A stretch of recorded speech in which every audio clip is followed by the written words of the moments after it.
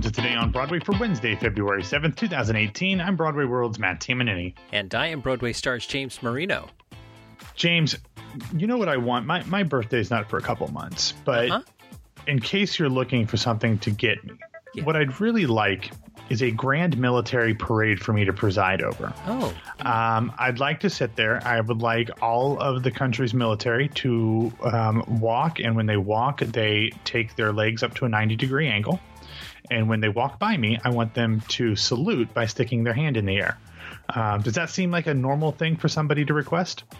Well, it just so happens that we might be able to have a dress rehearsal before your birthday. Good. For who requested that from the Pentagon? Oh, the Orange Monster. Oh, okay. That's a perfectly normal thing for the president of the world's greatest democracy to request from the military. That makes perfect sense. It's kind of like we've gone through the Looking Glass. Yeah. Alice in Wonderland, has there been a Broadway staging of that? I don't recall. Well, they had Wonderland a couple years ago, the Wild Horde thing, but I wouldn't be surprised if there was some sort of play of it back in the early days of Broadway. Well, maybe not. It might not have been written at that point, but I'm sure there's something. Well, if you're a listener and you know of something, I forgot about the Frank Wildhorn Wonderland. That's right. so did everybody else. Yeah. Frank's trying to forget about it. Poor Janet DeCall and Kate Schindel. Oh, everybody's got their shows, and it might be one of those things that it's just a gem in the rough, waiting for City Center to come back and revive it. We could do a whole season of Wildhorn stuff, of shows that didn't have very long runs on Broadway. Well, maybe they can cancel the whole Grand Hotel thing. And just no, don't cancel Grand Hotel. I've got tickets already. I don't want to return the tickets. I just want to know who the cast is. Stop rubbing it in. All right. So first up in the news, Douglas Carter Beane to helm a star-studded workshop of his Tu Wong Fu musical. It's a lot. That's a word salad there if you're not familiar with what some of these things are. But yes, last night the New York Post's Michael Riedel reported on the development of the stage adaptation of the 1995 cult film about road tripping drag queens. As we've discussed before, Douglas Carter Beane, who wrote the screenplay for the film, is adapting and directing the musical version, and his husband Louis Flynn is writing the score, which Beane describes as, quote, very Americana by way of Aaron Copland. He continues, quote, there's an opera vibe to it, and it's very open-hearted. The show is receiving a workshop this week, and it has a handful of pretty great stars involved, including Santino Fontana and the Patrick Swayze role of Vita Boheme. Joining him in the cast are Daniel Breaker, currently Aaron Burr in Hamilton on Broadway, Tony winner Alice Ripley, the great Anne Harada, and Annie Golden. Now, James, a couple things about this are really interesting to me. First, between this and Tootsie, you might as well cast Santino as Mrs. Doubtfire too, because apparently he's leading every show in which the male star dresses as a woman. But even more interesting is how Beane is able to completely control the stage rights to this film, even though it was made and distributed by two major movie companies. Well, apparently, when this film was being made, Steven Spielberg's Amblin Entertainment produced the movie and Universal Studios distributed it. But in the initial contract negotiations, Beane arranged for him to retain the stage rights because he had actually written the film as a play initially. Now, keep in mind, this was almost 25 years ago, long before a lot of movie studios started thinking about developing their intellectual property for the stage. So Beane now completely controls the rights to the property in terms of a stage adaptation, hence why he is directing and co-writing the show with his husband. However, as Riedel notes, it's not the only show that Beane and Flynn are currently working on together.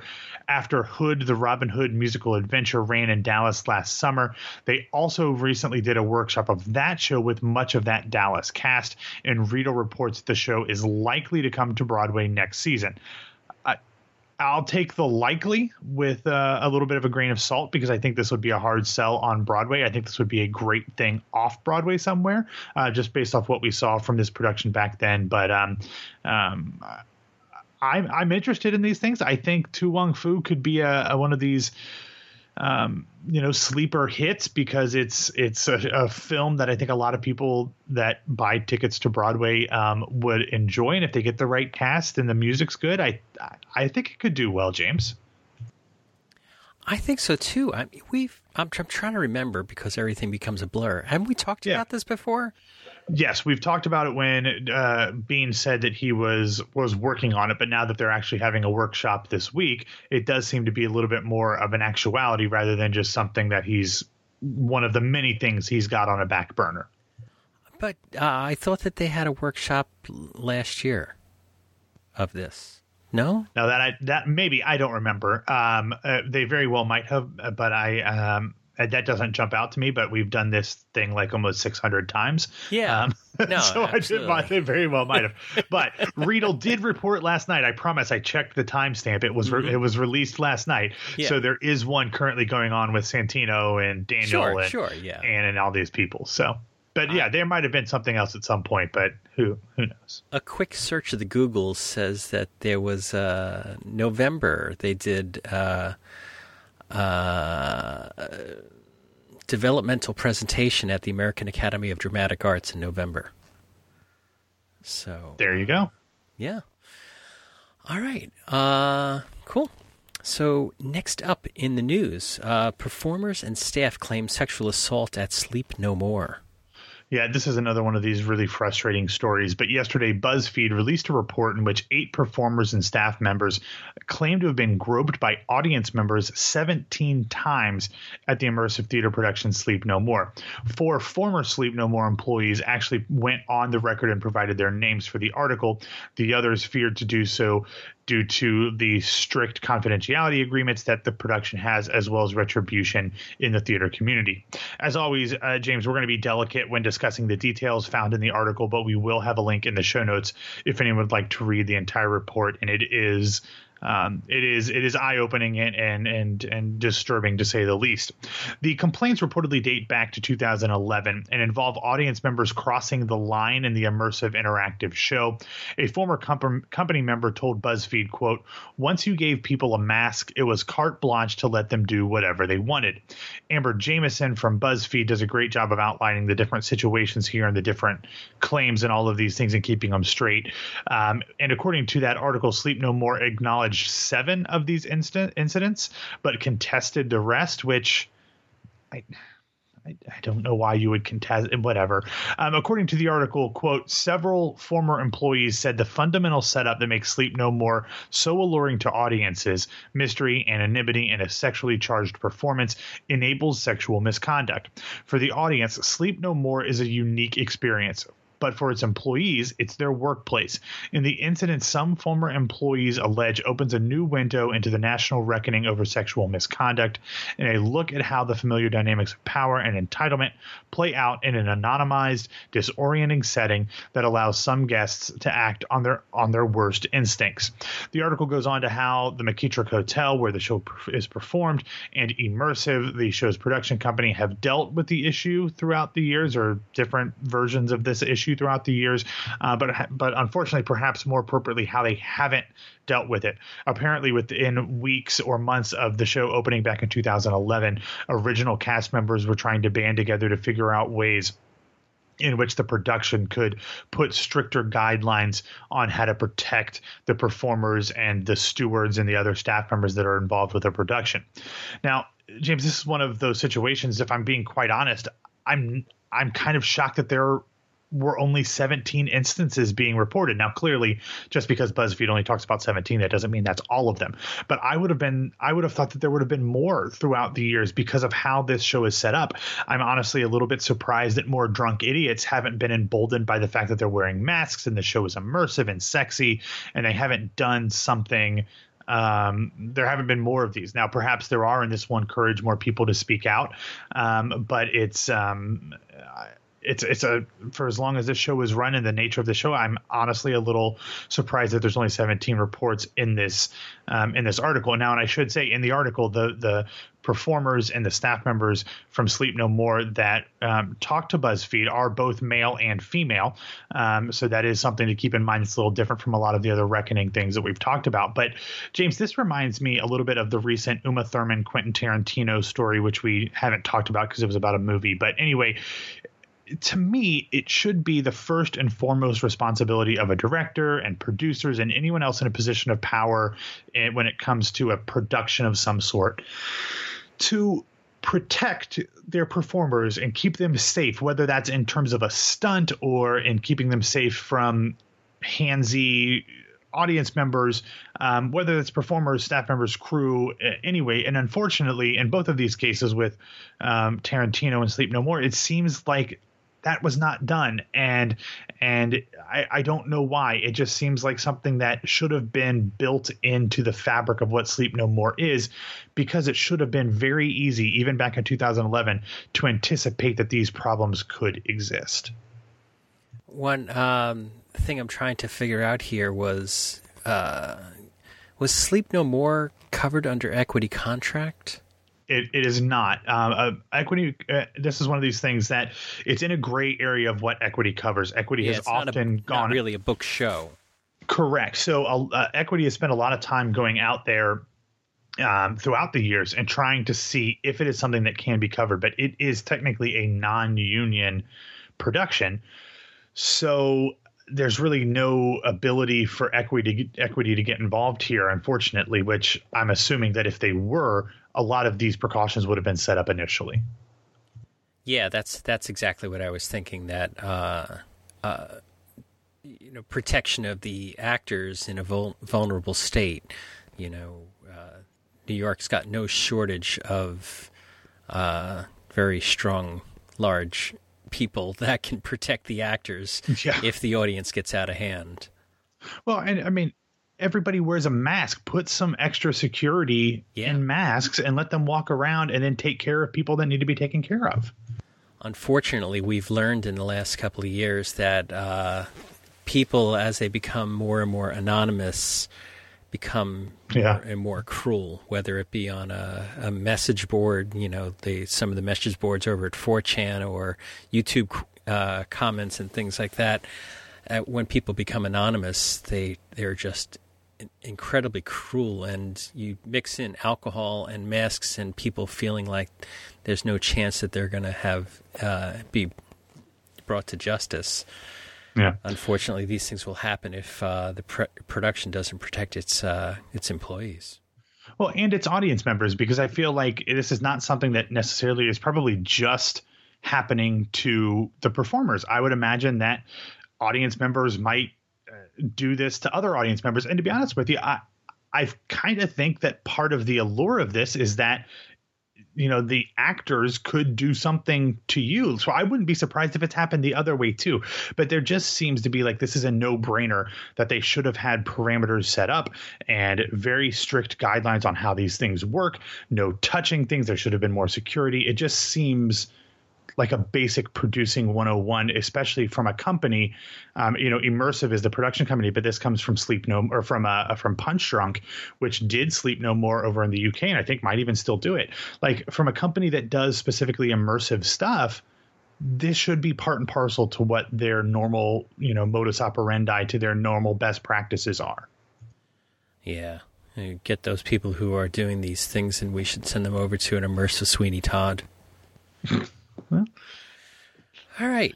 So in the show and casting news, we have good news. Falsettos to launch a national tour next year. Yeah, yesterday it was announced that the Lincoln Center Theater Broadway revival of Falsettos will launch a national tour in the winter of 2019.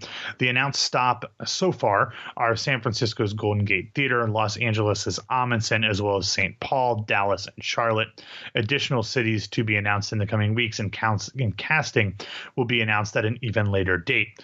Now, James, this is one of those things where it makes me wonder, going back to the conversation that we had on This Week on Broadway about that, how will the fact that something like Falsettos is not normally a show that I think would tour, and I don't necessarily think that this production would tour, especially because I can almost guarantee you that none of the Broadway performers, or at least not many of the big Broadway performers, will be a part of the tour.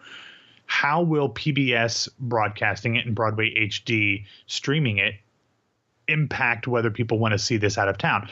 Now, granted, the whole ticket operation for a tour is much different because it's a lot of subscriber bases, and you don't have to worry about selling a ton of tickets because they're already pre-sold as part of subscriptions. But I would I think for theater fans, seeing the Broadway production on screen would only encourage people to see something like this because it is such a unique performance, which I believe you loved this falsettos, didn't you? Yeah, I really did. I think that this is it's going to be a good sign, a good case study about whether broadcast cuts into the ticket sales or not, and I hope that we get some good hard data on that. So I guess we'll be able to see after it tours in 2019. Feels like such a long time away, but it's really not. It's a year from now. All right. A new Andrew Lloyd Webber review is in the works. They bring you back Song and Dance? No.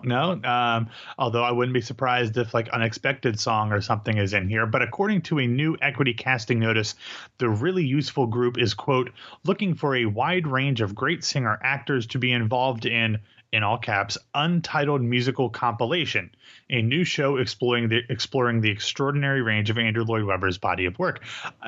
James, do you think that that's the actual title, or is this like a title of show kind of thing, or is that just a placeholder? Because the way untitled musical compilation seems very odd. Wouldn't it just have been easier to be untitled ALW review? Like, it just seems like a weird conglomeration of words if that's not some sort of, I don't know, actual title.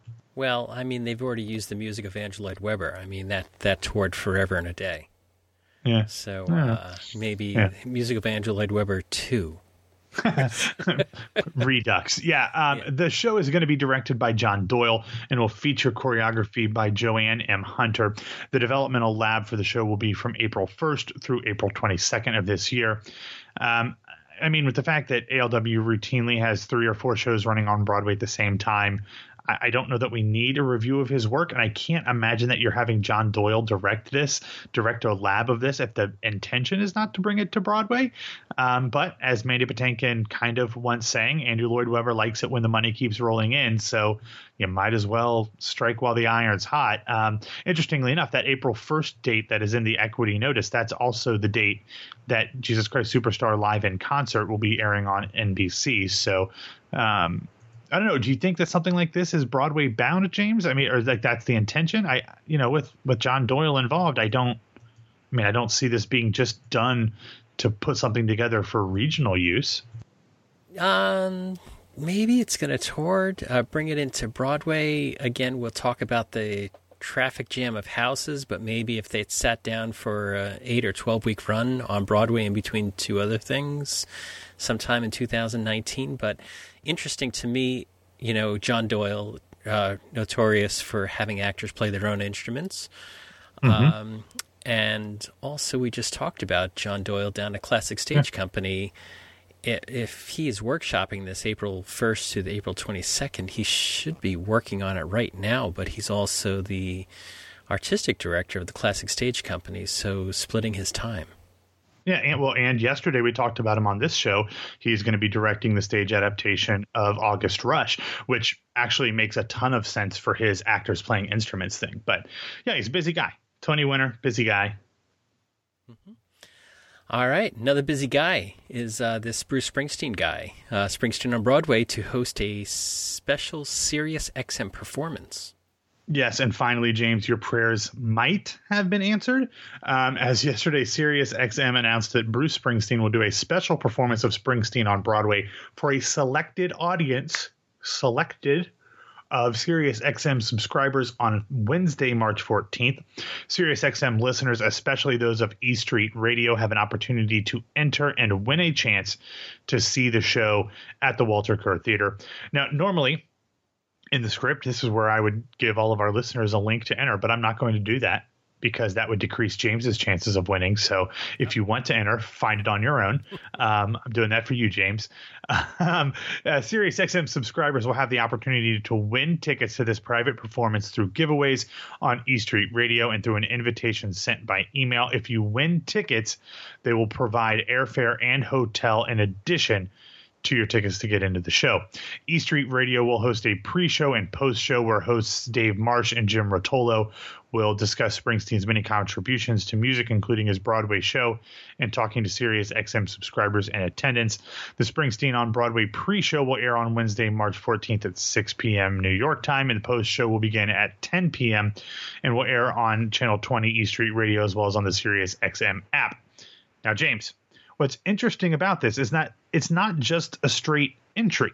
When you are filling out the form, as you and I both know, because we've done it, you have to answer Springsteen trivia questions and write a mini essay. So I guess this is kind of Sirius XM's version of the verified fan process. Yeah, it's a little bit of raising the bar. Interesting there is that it says on a no purchase necessary in order to enter this contest, yet you can't enter the contest without being a Sirius XM subscriber as of January 23rd, 2018. So it's not even like you can sign up right now and enter. Yeah, they do that a lot. Yeah, it's kind of weird. It's like you can't just get it for this and then cancel. You have to have been one for a while. Yeah. Yeah, but let me put it out there for Broadway listeners here.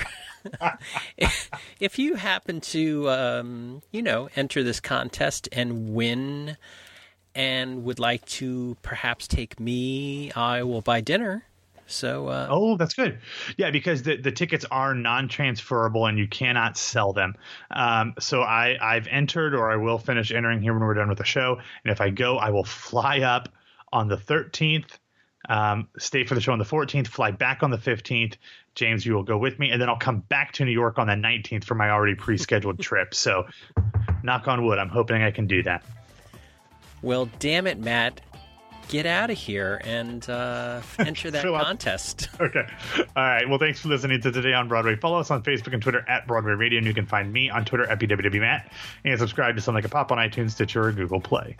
And my name is James Marino from BroadwayRadio.com and BroadwayStars.com. Thanks for spending some of your Wednesday with us, and Matt and I will be back on Thursday to talk with you again.